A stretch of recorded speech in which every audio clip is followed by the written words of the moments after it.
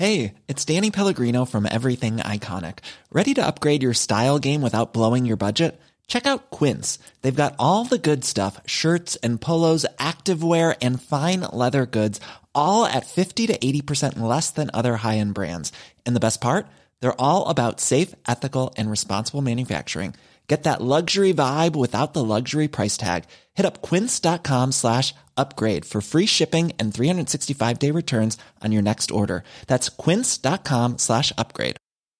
Quality sleep is essential. That's why the Sleep Number Smart Bed is designed for your ever-evolving sleep needs. Need a bed that's firmer or softer on either side? Helps you sleep at a comfortable temperature? Sleep Number Smart Beds let you individualize your comfort, so you sleep better together. J.D. Power ranks Sleep Number number 1 in customer satisfaction with mattresses purchased in-store. And now, save 50% on the Sleep Number Limited Edition Smart Bed for a limited time. For J.D. Power 2023 award information, visit jdpower.com/awards. Only at a Sleep Number store or sleepnumber.com.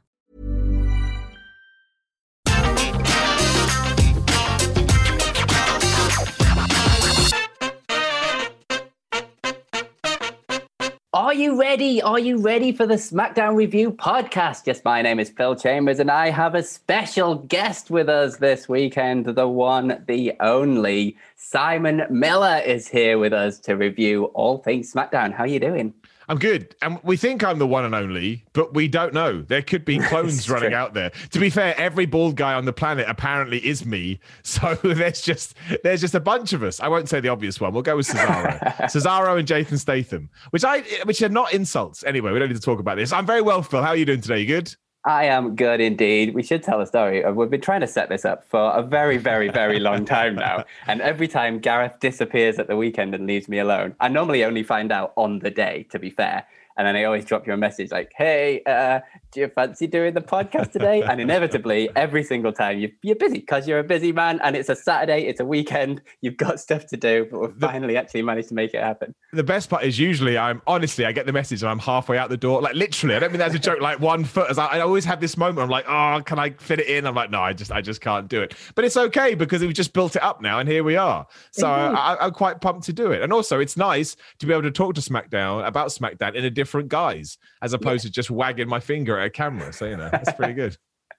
But yeah, before we get into it, make sure you do subscribe to the podcast on iTunes, Spotify, or wherever it is that you get your podcast from, because we do daily wrestling podcasts. We do wrestling podcasts about Raw, wrestling podcasts about SmackDown, wrestling podcasts about AEW, wrestling podcasts about NXT, wrestling podcasts that are roundtable discussions, wrestling podcasts that are roundups of the week, complete with bloody good quizzes on wrestle culture. And Simon Miller also does wrestling podcasts over on the Simon Miller Wrestling Podcast. Is that what it's called? That's true. It's called Simon Miller's Pro Wrestling Show. It's a very, very hard name to come up with. I may have called it that because I didn't know what to call it. But yeah, a couple of times a week you can hear me I just rant and rave for about an hour. There's no real structure to it. It's just whatever is the hot topic of the day I talk about. So yeah, if you're into podcast, there's literally loads of them and you should listen to every single one. Indeed. So yeah, go and give us a subscribe and give Simon a subscribe while you're at it. But yeah, SmackDown was last night.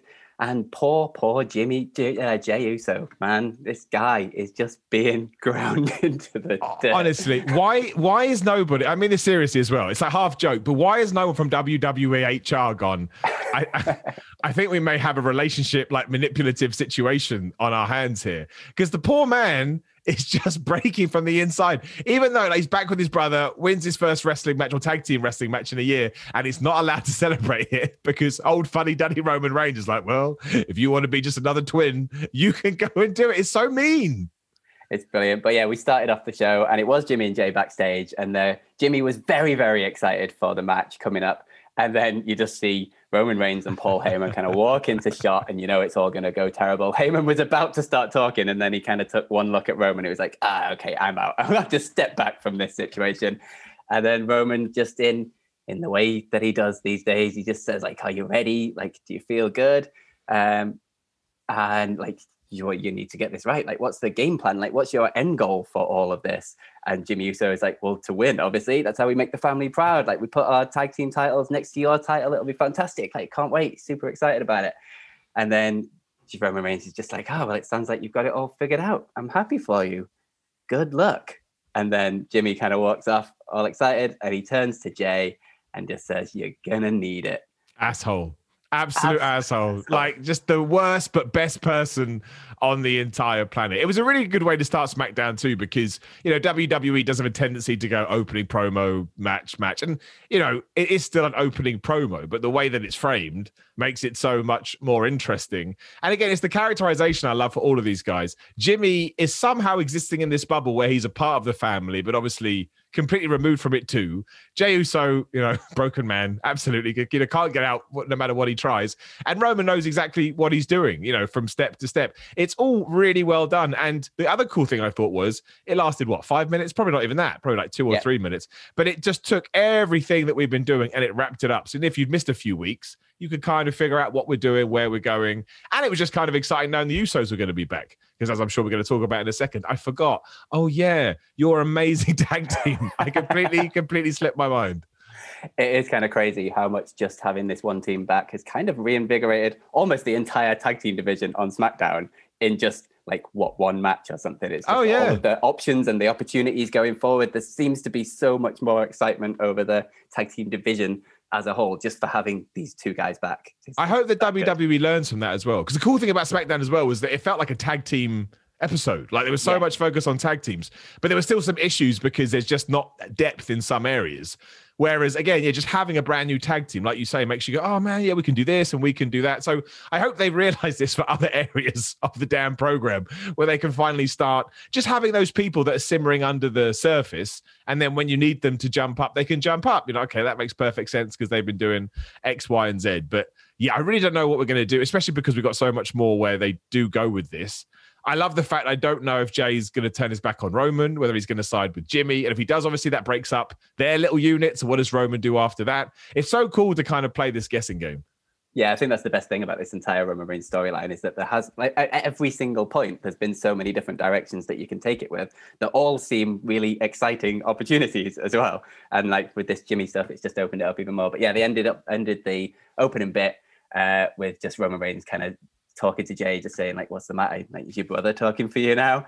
And then Jay made sure to let Roman Reigns know that even when he's with Jimmy tonight, like, you know, I'm with you, like I'm on your side. And then he just kind of walks off like that little Charlie Brown cartoon with his head down, just really, really sad. And then we do go into this the opening match, and the Street Profits versus the Usos, the match they announced last week. Who knew announcing a match ahead of time actually gets you excited for a show? What a crazy situation. Astonishing promotional tactic there by WWE. And then, yeah, the Street Profits had a little promo before the match. Montez had a pep in his step, and he was excited about the Street Profits versus the Usos. Flattered that the Usos chose them because they've been down since day one, and then they kind of mock them a little bit by doing the hacker. And then they talk about how that's not the Usos that they're going to face because it's been a whole year since Jimmy has wrestled, and Roman is living in Jay's head rent free. And then out come the Usos, talking about how you've got jokes, but it doesn't matter if Jimmy's been out for a year or 10 years. They're still the best tag team in the business. They're 6-time champs. Now they're 2-time back-to-back tag team of the year, and they're soon to be 7-time champs. And yeah, then they referenced the Mario and Luigi comments from last week, talking about how they're going to drop these bricks on your head to up their coins this week. And they're all very excited about being back in the ring.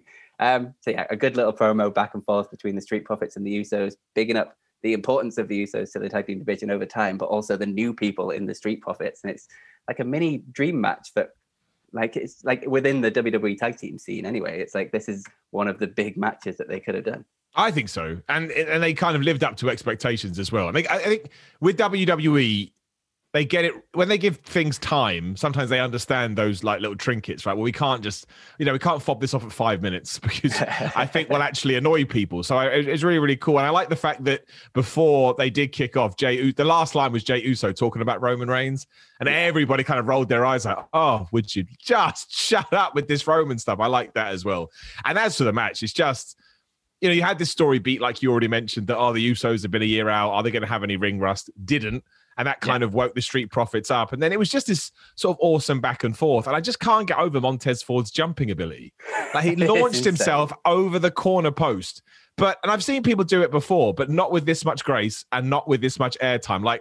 At no point did I ever think he wasn't going to make it over. In fact, I was like, you'd probably come down a good few inches and you'd protect himself. He did almost land on top of the barricade. Like his feet kind of hit the top because he just jumped way too far. Just tremendous, like absolutely tremendous. And yeah, I loved all of this. I thought it really felt like a match that we should care about. It had a long time, didn't have any gubbins at the end, you know, and also the Usos were walking this kind of good guy, bad guy line. I mean, I'm pulling someone off the apron isn't really a bad guy tactic, but WWE presents it as such. Like, oh, he pulled Angelo Dawkins off before Montez Ford could get the hot tag. So I just thought it was a great opening, and it just made you settle into the show. You're like, okay, well, if this is what I'm going to get for the next 2 hours, I'm absolutely fine with it. And like, it hasn't really, you know, sort of given me any real evidence as to if they are, because they're going to have a tag team match, obviously the title match that we'll talk about in a second, but I don't really know if that's going to go well or if it's going to go terribly. So yeah, I'm really interested in it. Yeah, absolutely. I really liked as well how like Jay and Jimmy were playing their own different roles within the match. Like there was seeds of like the old school Usos, but like mainly sort of Jimmy was like being that old Usos that we remember, but Jay was a lot more like vicious and with his attacks and things, which is obviously like the influence from Roman Reigns. And it was also like almost at the beginning, like commentary was talking about like Jimmy Uso possibly having all this ring rust for not being back in a year, but it was almost Jay that kind of let them down in the first few instances as well, which ties into the story of Jay always kind of being the weak link in the family. Totally. And I don't mean this the way that it sounds, because there's no positive to an injury. But in many ways, Jimmy Uso getting injured is the best thing that could have happened to them, because the reason the Roman Reigns remark of, oh, which twin are you, works so well is because that used to be a thing, right? So I don't know which one is which, because they are identical. Whereas now, because they work differently and because they have very defined characters, it's so much easier to tell, because Jey Uso looks pissed off, right? And Jimmy Uso looks happy is probably not the right word, but there's some sunlight to him, like a ray of shine around him. And that just, it makes them a better tag team. It makes them far more intriguing to watch. And they're just so good. That's the other thing. Like, I don't know whether it's because they are brothers or just because they are born into that Samoan family, and all Samoans seem to be, you know, so good at wrestling. And that's not to take anything away from the Street Profits, because they held their own and then some. But I'm sure this will change over time because the Usos have more tenure. But when you just go back over all the amazing matches they've had and they're still just killing it, it's like, this is why we need that Forbidden Door to be knocked down. I need every tag team in the world to take on the Usos. I don't even care about anybody else, just the Usos. Absolutely. I also like how, like a couple of weeks ago, whenever it was, when they came out and they boiled their entire characters down to just what they had on their t-shirts, and it was like Right Hand Man and like Uso from like day one-ish.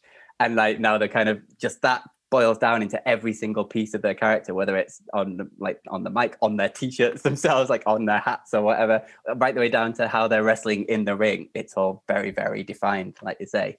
But there's loads of... Sorry, go on. I guess that will help massively, depending on what they want to do, because now, if you do want to split them up, not that I'm advocating for that, but if you do, you can. And they can easily be single stars. Absolutely. Jay's proved it already.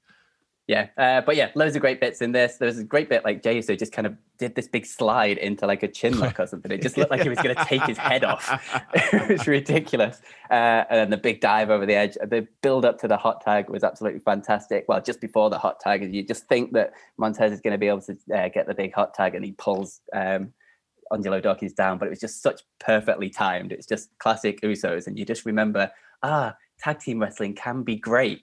And let's hope WWE realize this and actually refocus their energies on it a little bit, because it's not been the greatest scene in the WWE for quite some time. Ever. This is my worry. I sat down and did this recently. I was like, oh man, it's always been kind of like, it has these flurries.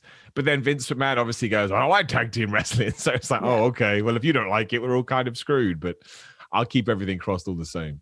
Absolutely. But yeah, they got like the first 28 minutes of the show was just all the Usos. Absolutely great stuff. Great start to SmackDown. And yeah, loads more from them as we go on. But yeah, next up we had backstage, and we were Megan Morant, and she was with the Dirty Dogs, because like you say, it was tag team night on SmackDown.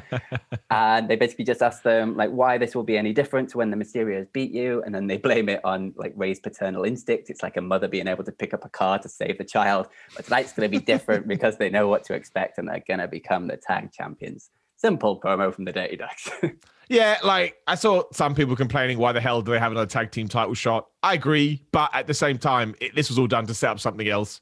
So when you use recycling an old match for a story beat, I'm not ever going to get too mad. If they had won, I would have been livid, but they didn't, so it doesn't matter.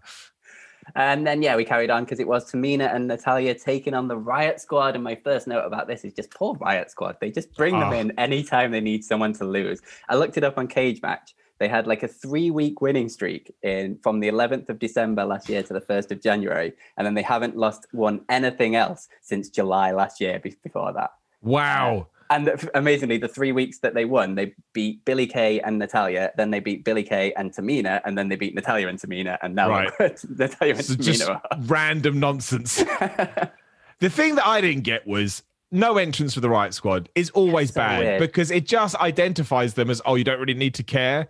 But then even worse, they attacked Tamina before the match, which I only know because halfway through, Michael Cole goes, "Oh yeah, by the way, Tamina got attacked before the match." I'm like, what? Why? It was so weird to see it? Because like you cut to like Natalya like reaching out to the tag, and then you're like, but there's no Tamina there, and there was no explanation. It was like a weird pregnant pause of a couple of minutes before they even explained what had happened as well. Yeah. It's like WWE are usually spot on with production all the time. I have no idea how this managed to slip through the cracks, but it was so weird. That's my worry, though. I think they think so lowly of the Riot Squad. They're like, who even cares? And that's a problem because this goes back to the Uso stuff. Like, I like Tamina and Natalya as the tag team champions. I do. And I thought the match itself, it was fine, right? It was inoffensive. It was decent. It didn't last very long. You know, there's no bad you could take away from it. But all the issues came from the fact the Riot Squad are presented like jokes. So that doesn't really help Tamina and Natalya either.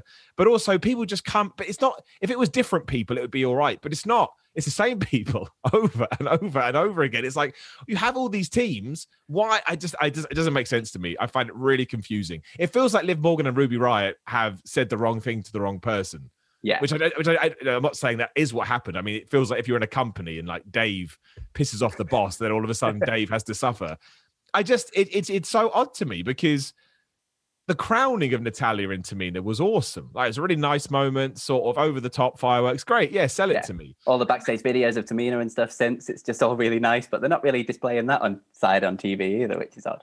No, and why aren't they in like a proper feud with somebody that's not Nia Jax and Shayna Baszler? Yeah. Not that. I can't watch that match again. I just can't. So yeah, this was really, really odd because it wasn't actually bad. It was just strange. And that could obviously bring along with it different stuff as well. But yeah, I didn't get it. I didn't get it at all.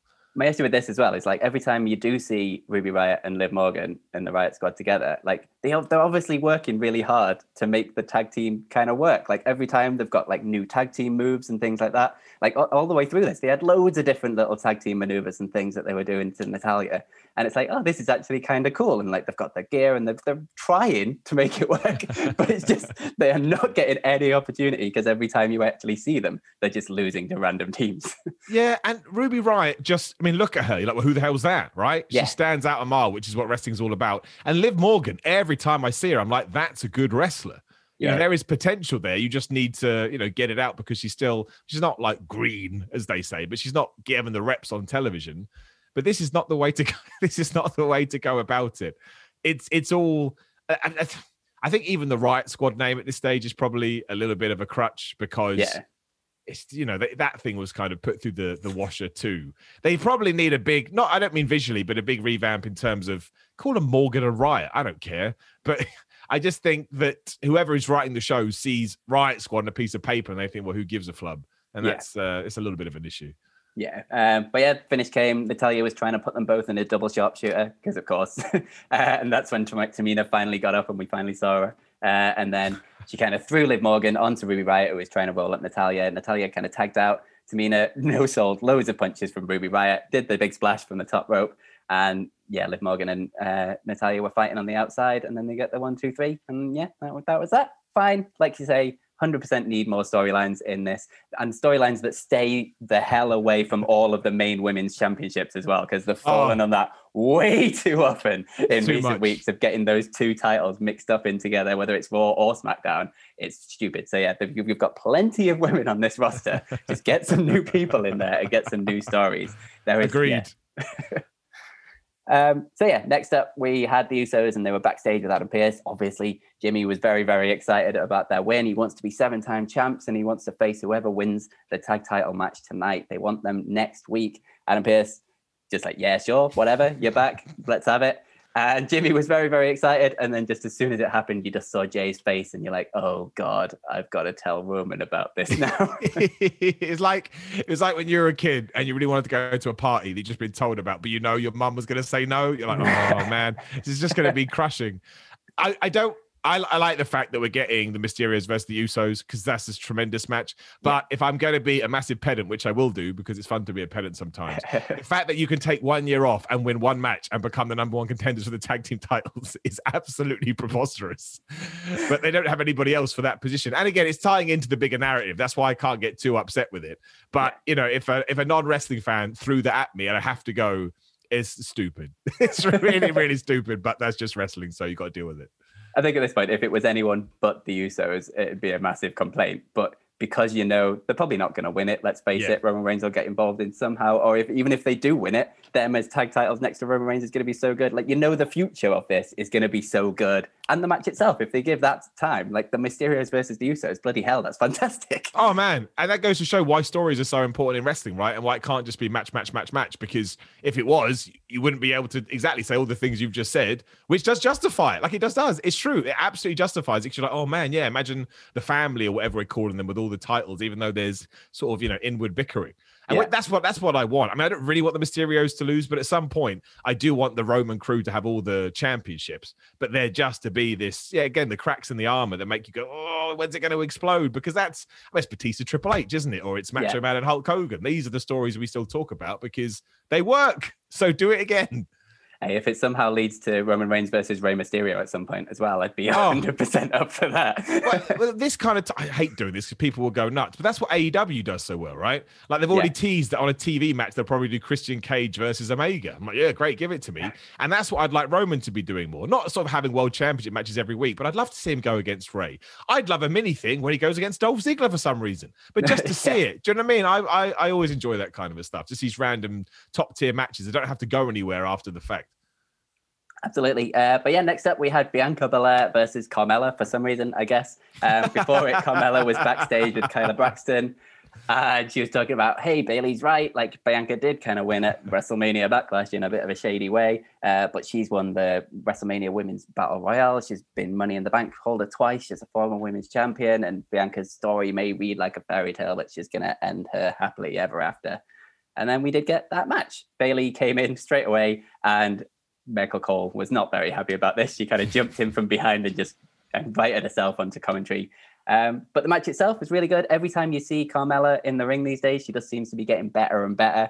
And Bayley on commentary, you just can't go wrong. She's absolutely fantastic. No, I loved all of this. I thought it was great. Like Bianca Belair works because she's just a nice, simple babyface champion. Yeah. As you say, Carmella continues to improve and is a really good asshole too. Like when she cut that promo, I was like, shut up, man.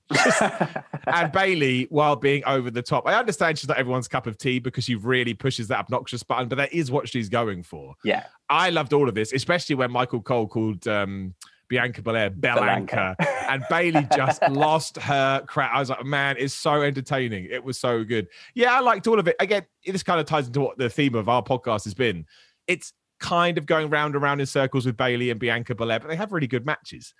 And I'm a bit biased towards Bayley because I still feel bad she didn't get a WrestleMania match. So and as long as she's being featured, but I do hope some more people get rotated in soon, much like Carmella was here. It would have been nice if there was a little bit more of a story thread, but she's holding her own, you know, Carmella. And I think she's been quite vocal on social media that she doesn't really understand why she does get used and then vanishes and get used and get vanishes. So hopefully she can segue off. I mean, I don't know who the hell she would fight, but there must be somebody I'm not thinking of.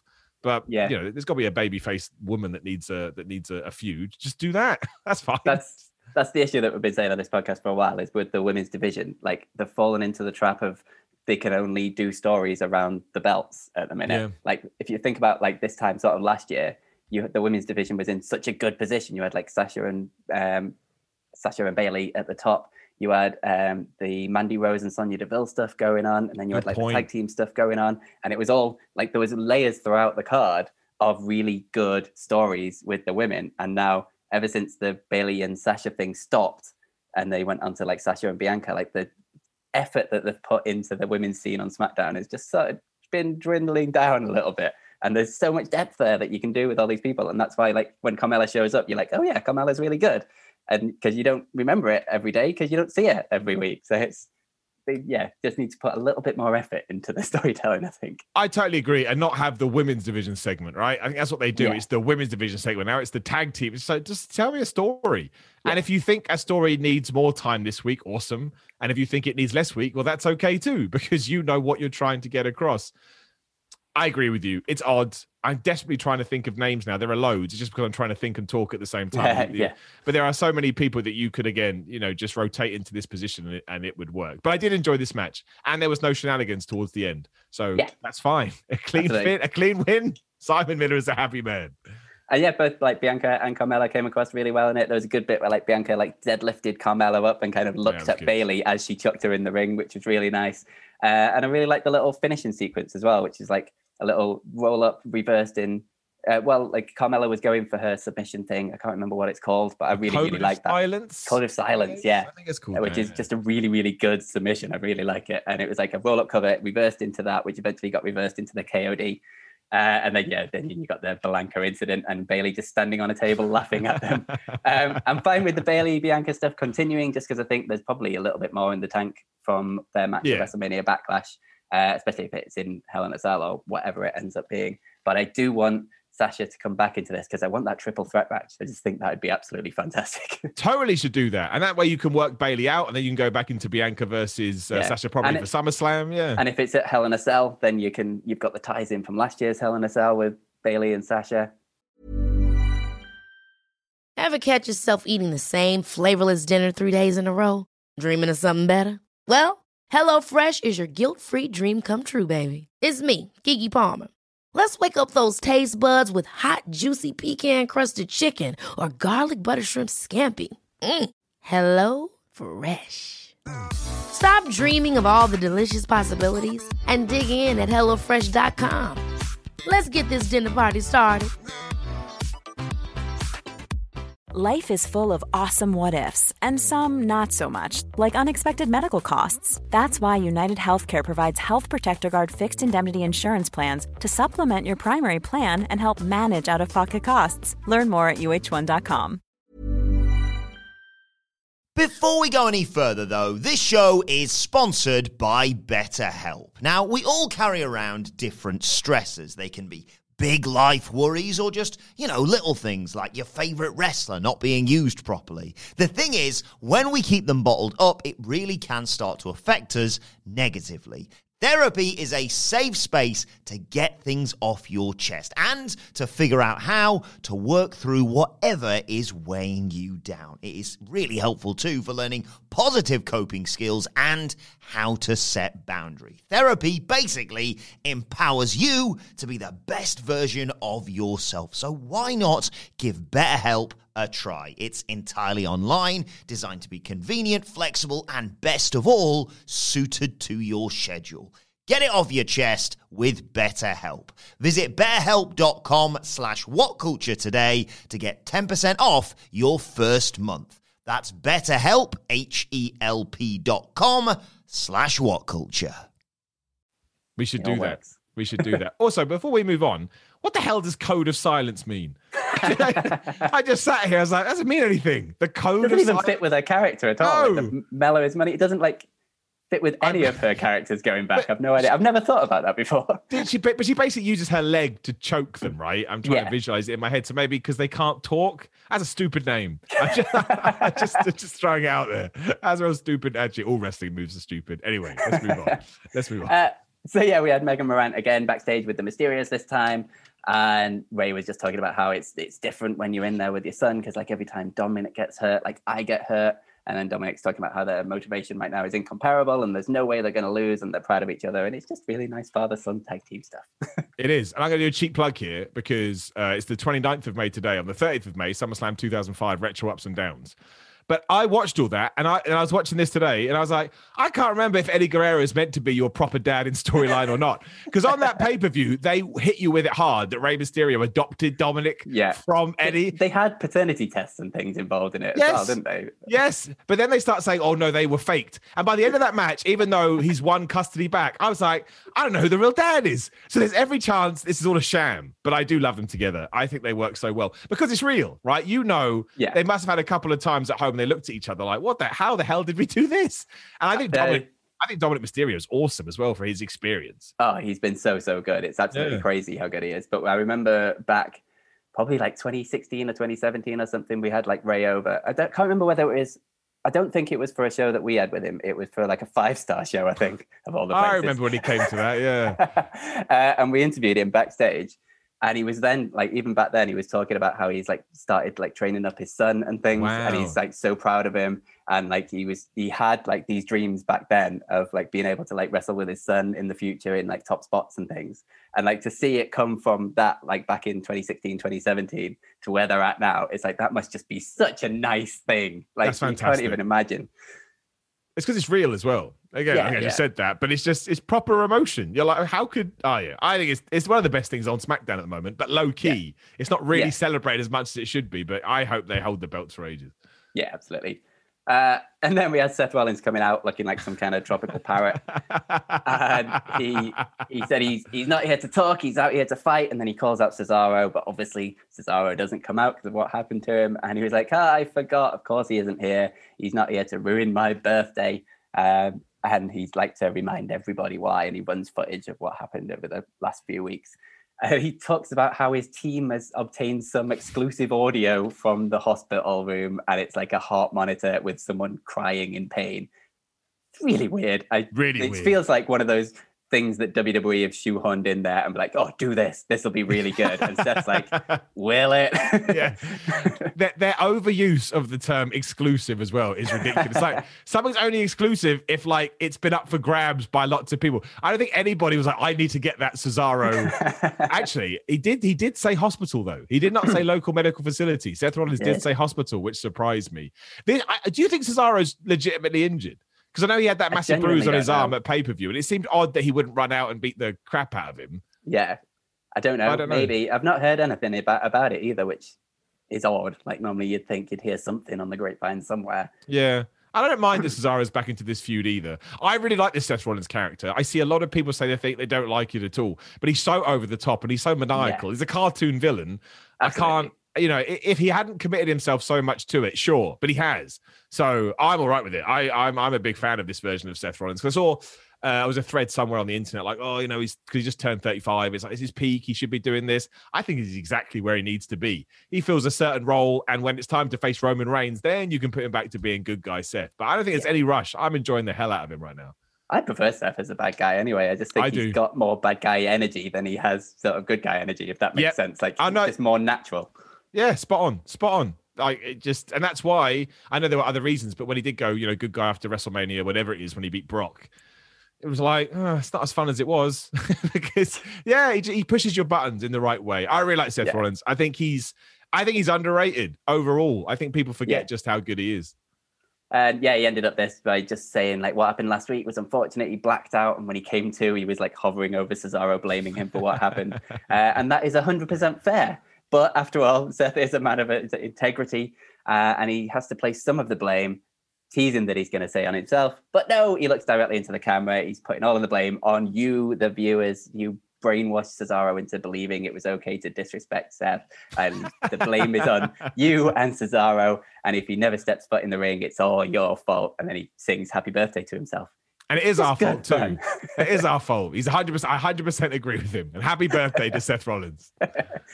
Good stuff. Continuing the feud. It's what you need from a little Seth Rollins promo on the show, really. I assume they're going to do Hell in a Cell, right? I think you put them in there. Imagine so, yeah. I mean, given that this is, a blood feud now because he took him out, I'll take Cesaro versus Seth Rollins. I would rather Seth Rollins versus Cesaro in the Cell than whatever Roman's going to do, because I saw Roman last year, so I would take Roman out and put those two in it as well. In fact, that would be the only one I would have, but it's WWE, so I'll have at least 9. I was going to say, with Hell in a Cell, they sometimes fall into the thing of like, oh, it's just the main event. Let's make that the Hell in a Cell match rather than this match kind of almost warrants it. Like maybe it doesn't warrant as much as a Hell in a Cell. That's the problem with the Hell in a Cell pay-per-view. Oh, 100%. You could probably do it with Bobby versus Drew as well, though. That's true. Kind of works.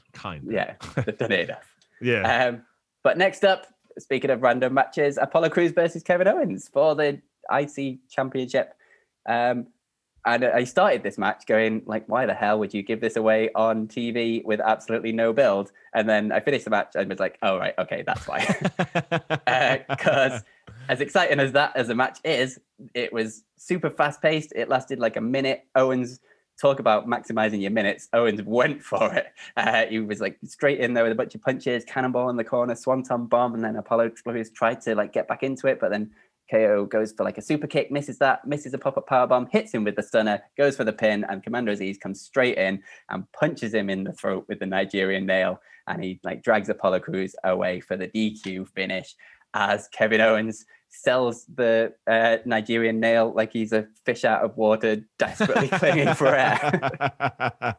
That's 32 disqualifications as well in WWE this year, if anybody is keeping score. Like me, I am. Yeah, this was the low light of the show for me, mostly because I'm such a fan of Kevin Owens and Apollo Crews. Yeah. And it was a bit weird, but I thought, okay, they did the Fatal 4-Way last week, so I suppose I don't know why Sami Zayn would be happy with this, but okay, like that's fine. But it was just, the speed of the thing meant that it was great for the minute or 2 minutes that they were on. And I totally understand as well. I often find the counterpoint to this is, yes, but General Aziz or Commander Aziz, whatever his name is there to do this kind of a thing. I'm like, absolutely. But my 2 points are this. One, when you do it all the time, it gets boring because it just does. I always used to say, if Stone Cold Steve Austin came out one time too many, even he would be like, oh, because it's just, it's the law of diminishing returns. But also, two, we're now falling into this awful pattern. I'm getting a bit ahead of myself here, where this will happen, get a DQ, go to the general manager, and they'll say, okay, well, next week I'll ban them from ringside. But to sort of create that air of believability, why wouldn't they always be banned from ringside? As soon as they've done it twice, you would go, you're a problem. You're not allowed to come down to the ring anymore. It's one of those sort of holes in wrestling that we just ignore because it's wrestling. And it doesn't bother me like on a deep level. But when I'm chatting about it, I'm like, it's lazy. That's what it is. It's lazy. It's like, well, we want to do it. We wanted a schmoz here because we don't want to beat Apollo Crews.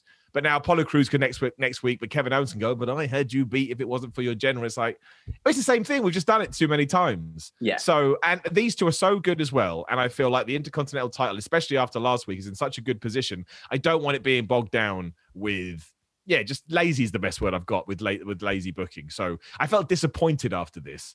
Yeah. And and SmackDown doesn't usually disappoint either. So it was a little bit of a shame. I think it's the potential that you can see in this that makes it even more disappointing as well. Because if they give those two like 20 minutes or whatever, that'd be a hell of a match because they're both that great. But yeah, we should mention like later on, Kevin Owens is like still backstage choking because his throat's been destroyed. I don't know. And Adam Pearce is there and he's like, oh yeah, I want a rematch. And Adam Pearce is like, yeah, fine. Commander Aziz is banned from ringside. So that's what we're getting next week. But I don't know why they couldn't have just done this with like a promo or something. Like in the time that they had, if Kevin Owens called out Apollo Crews, and then because Kevin Owens just is so fantastic on the mic every single time you give him an opportunity, he could have like used his like cleverness to talk Apollo Crews into having the match next week without Commander Aziz there. Like he could have like mocked him for only winning when Commander Aziz is around. So Apollo's like, oh yeah, well I'll show you. Let's next week he's banned from ringside or something. Like there could have been much more interesting ways to get to this match that shone a light on how good these two are in a different way rather than just what this was, which like you say feels a little bit lazy. It does. And Apollo Crews is the Intercontinental Champion, so he should have this believability that he can win matches by himself. He just chooses not to. But that doesn't mean you have to sort of get his second involved. Like you could have done this match and Apollo Crews wins with the angle slam or the powerbomb, whatever the hell he's doing now. He's got so many finishing moves. He does a new one every week. And then, he does something untoward, feet on the ropes, hold the tights, all that bollocks. Like, but you can do that. And it's still a little bit like, but at least it's not a DQ. It's not a distraction. It's like, oh, you're just a prick. Like I can take more away from that than, because that's what I was always told when it came to sort of good guys and bad guys. The bad guy's a good wrestler. He's just not as good as a good guy. So then he resorts to tactics. He's got no morals. Yeah. But we don't do that. It was just lost. And then Aziz went, nope. That's just it. That's not a story. So I think I just wanted more because again, even in 2 minutes they were brilliant. So give them 10.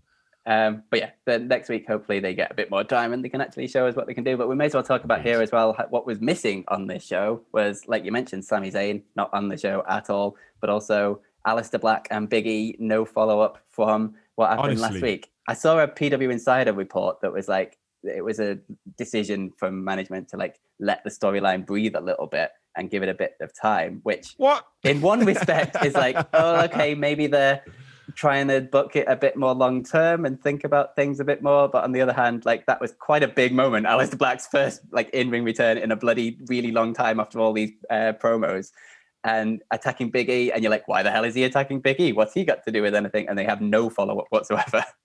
You can only do. Look, I'm going to get on my high horse here. In my opinion, again, what do I know? Nothing. Couldn't even keep my hair. But in my opinion, you can only do that if you really focus on the attack. So look, WWE loves those videos replays. You should have replayed it 2 or 3 times. I could be wrong. The only time I remember it is during this match when Michael Cole just went, oh yeah, Aleister Black came back last week. Big up Big E.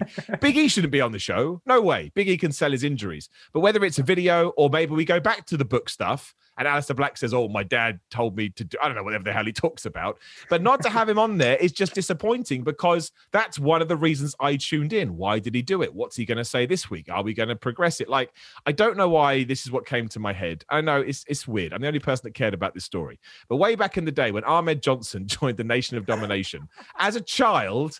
I was wondering where you were going. I was not expecting to Ahmed Johnson. No one ever is. No one ever is. But I could not believe it. To the point, I watched all of WWE's crappy B content that we used to get over in the UK, like Stacked, which was just a recap show, hoping maybe they'll give me more information because I could not believe that Ahmed Johnson had done this. Obviously, you're going to have to wait till Raw.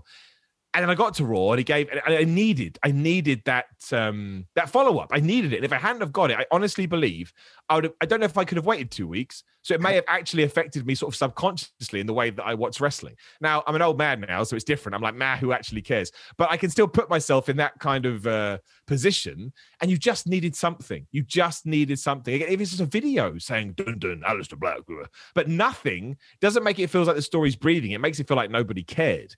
I don't know why I got so upset about this, but I really, really did.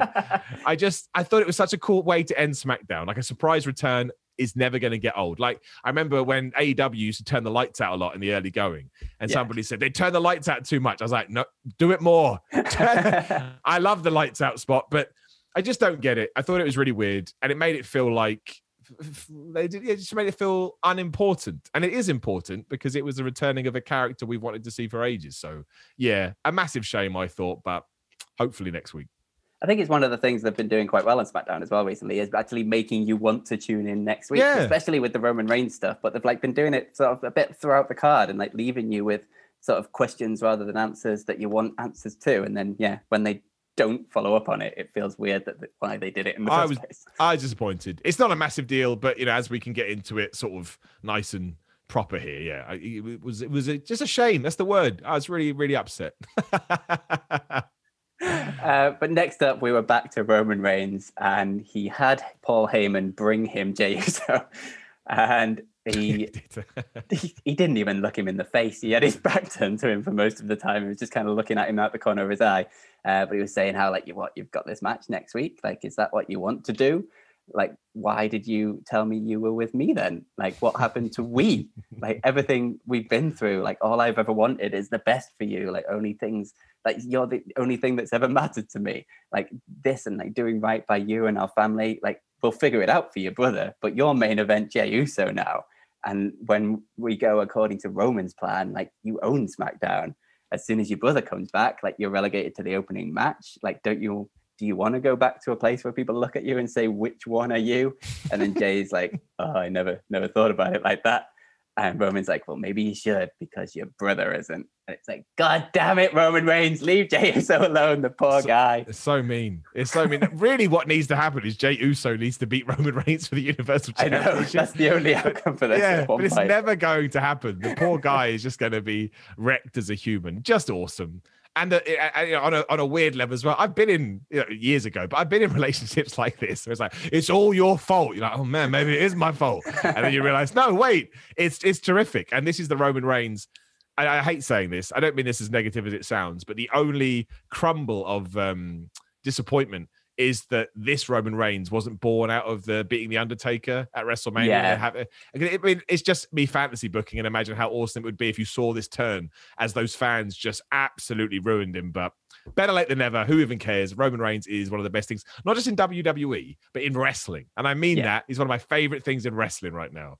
Yeah, absolutely fantastic. I'd like credit to Jey Uso as well for how he's playing this, because he's so beaten down by Roman Reigns, but those few times when that anger like does bubble to the surface and he goes like full Scrappy Doo and he's like, it's just boiling out of him, like it's uncontrollable rage that's all stemming from Roman Reigns. Like he's playing it really, really well. Totally. And next up, I'd love to get your thoughts on Rick Boogs. He's just the best, isn't he? Like, I like being a goof in wrestling is really difficult. Like, it's really hard. Kenny Omega's a bit of a goof. He pulls it off. Bailey, she's a goof. She pulls it off. And Rick Boogs is right up there. Just because it's one of those things that if you do not throw yourself into it with 100%, it's going to be awful. And you're like, oh, I can't watch this. But he enjoys himself so much. It's like, dude, you're rocking my world right now. And to team up with Shinsuke Nakamura, which makes no sense. But it's awesome. Like I said on Ups and Downs, like they've created a real difficult situation for me, because you could do Shinsuke Nakamura versus anyone and it could be the worst match ever. I'm still going to like it if I get this entrance, because the joy is just going to spill over. He's the best. I don't know who came up with this idea, but give him more money, because it was absolutely the right thing to do. It's so great. I don't know if you've seen any of his social media and stuff, but he is all in with this as a character. Yeah. I remember when he did that thing in NXT ages ago, when he kind of took over in an intermission or something and had that moment, and it was doing the rounds on social media. That just made everyone in the What Culture office a massive fan of him, and we've just been desperate to see him do something ever since. And then when he cropped up with the Old Spice adverts and things, he was good in those too. Yeah. And now he's in this. Yeah, absolutely fantastic. Love it. I love. You see some of his social media, he's actually quite good at guitar, but in this, it doesn't really matter if he's good at it or not. He just throws himself into it. He hits duff notes a lot, but I don't care. Who cares? I don't care. Just play the thing. Just smash it. That's not what I'm watching it for, right? I don't want a brilliant guitar performance. I want energy. And that's what he brings that in spades. I love that there's probably just people backstage going, who has a theme song that everybody likes? Shinsuke, play that. That'll be fine. Whatever. I will say as well that they must like him, because this sounds horrible, but I don't mean it that way. Just given how they usually treat performers. He, before the latest round of cuts, he would, if someone said, Miller, do you think he's going to go? I'd be like, oh, yeah, maybe, potentially, because I know what they do with these people. He's like a Mojo Rawley to me. Yeah. Someone that he's been around for ages. Yeah, really. That's it. And since 2017 or something, and hasn't done anything. No, but has a massive upside. Every time you see him, you're like, why aren't you doing something with that guy? Yeah. And they let him go. You're like, what? What'd you do that for? But the fact they didn't actually obviously it gives me more confidence, because they surely looked at him and said, no, this man's entertaining. We run an entertainment show. So, oh man. It's almost weird that they've kind of bypassed NXT with him, because after that moment and that pop and the crowd reaction that he got, you just expect, all right, check him on NXT, let's see what he can do. But I guess maybe they've given him more time to hone his craft in the ring and waited for an opportunity to do it. I just wish crowds were back for this, because I'd love to see the reactions. Oh, well, soon, hopefully. But I mean, I absolutely expect and want to see Corbin versus Rick Boogs now, right? Yeah. I mean, got to happen, surely. But yeah, so he introduced Shinsuke Nakamura again, and it was going to be Chad Gable versus Shinsuke Nakamura, which we've had snippets of quite a lot, but why? I just want them to give these guys 20 minutes and go at it, because it would be absolutely incredible, because every time they're in there together, no matter how short or crap the match is, they put a show on, and it's absolutely fantastic. And yeah, this was exactly the same, really, really short.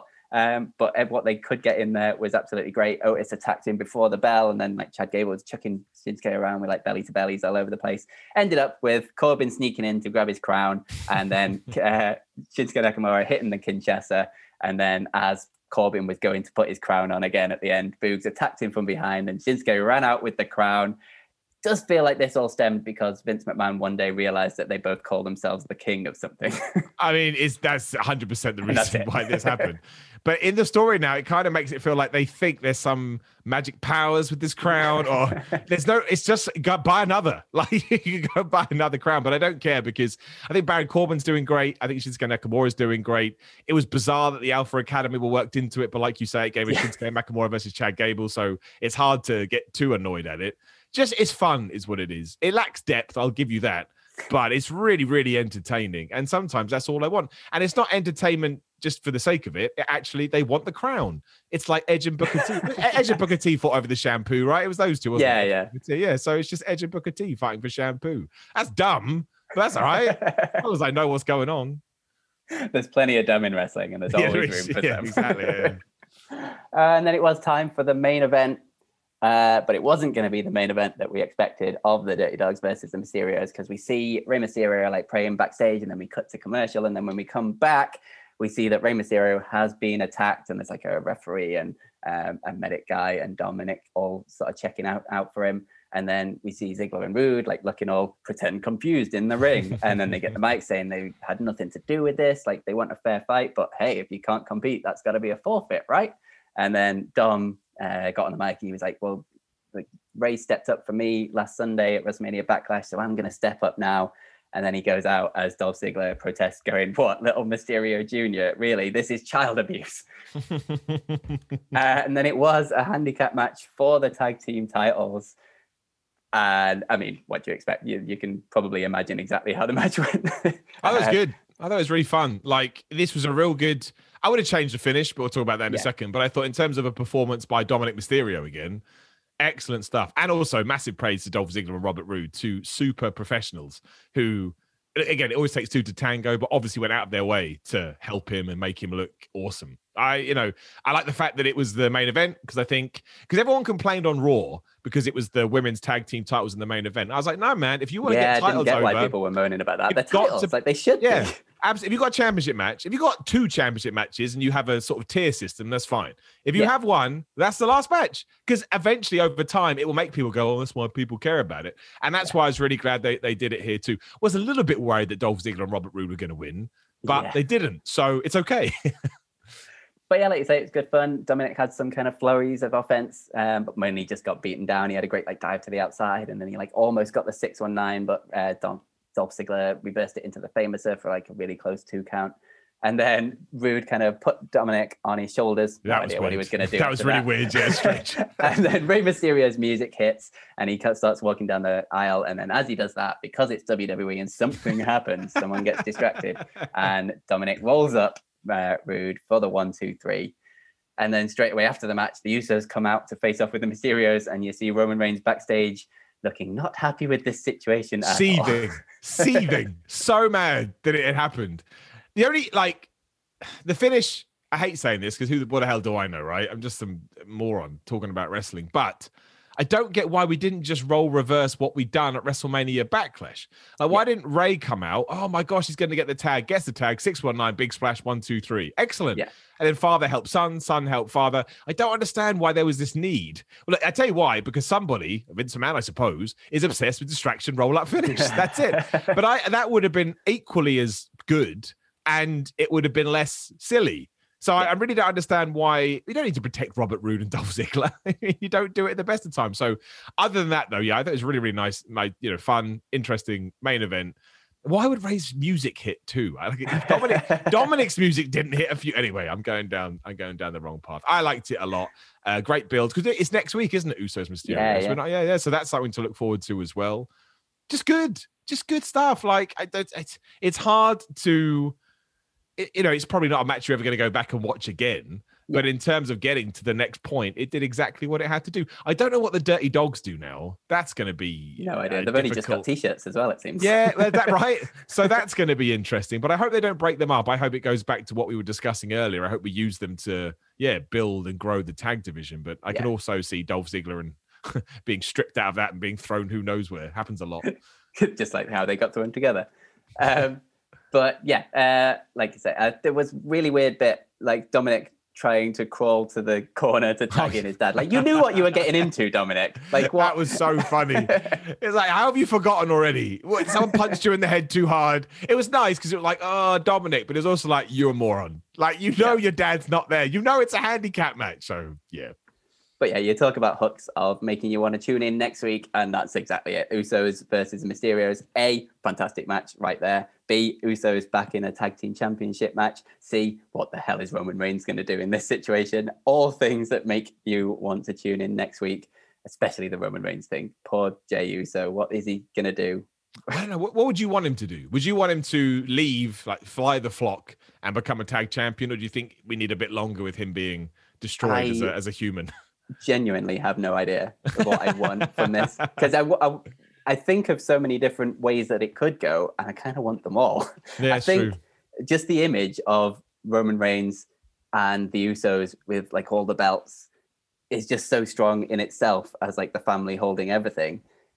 And then, but you've got like the endless power struggles that you could have from there going forwards. So I think I want them to stay entwined with this at some point. But then how does Jimmy Uso like sign off on that with what's going on with Jey Uso and Roman Reigns? How does he like willfully become a part of that? Yeah, I don't know how they get to that. I thought we were going to do Jimmy versus Roman at Hell in a Cell. That's what I kind of assumed. According to the Wrestling Observer newsletter, I know some people believe it, some people don't, but just as a point of interest, they said that's not the plan. So yeah, I don't know.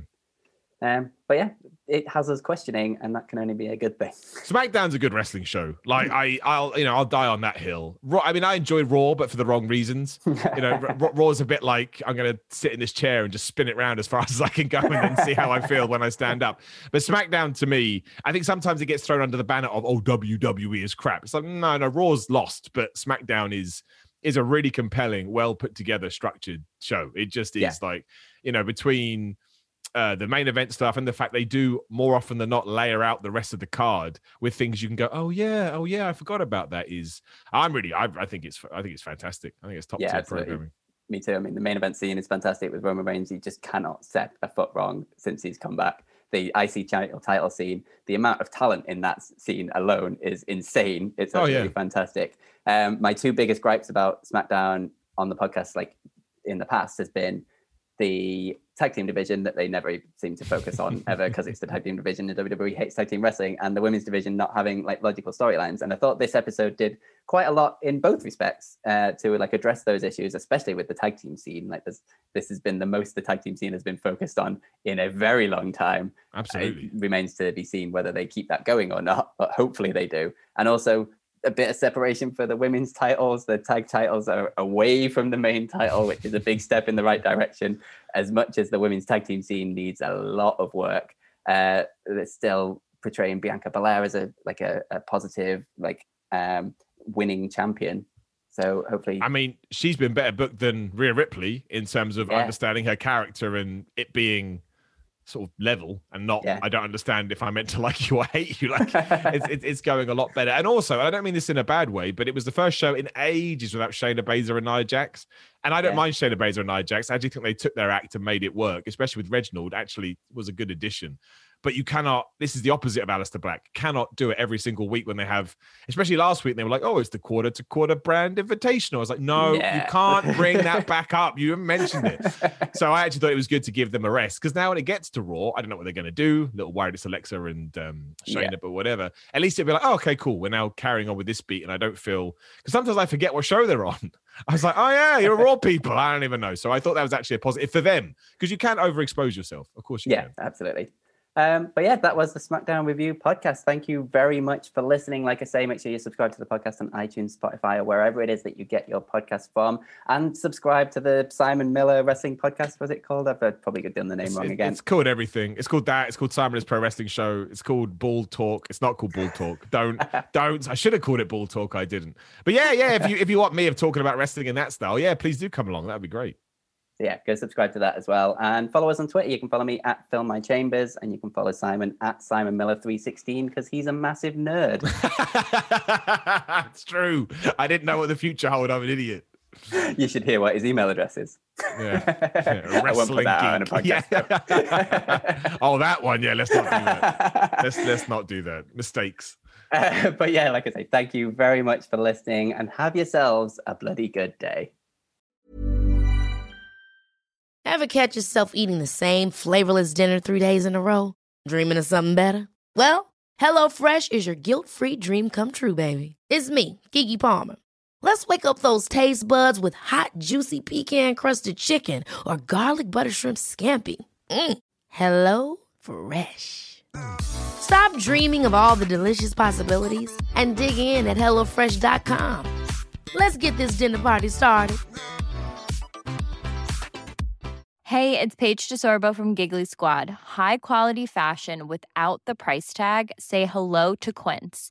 I'm snagging high-end essentials like cozy cashmere sweaters, sleek leather jackets, fine jewelry, and so much more. With Quince being 50 to 80% less than similar brands.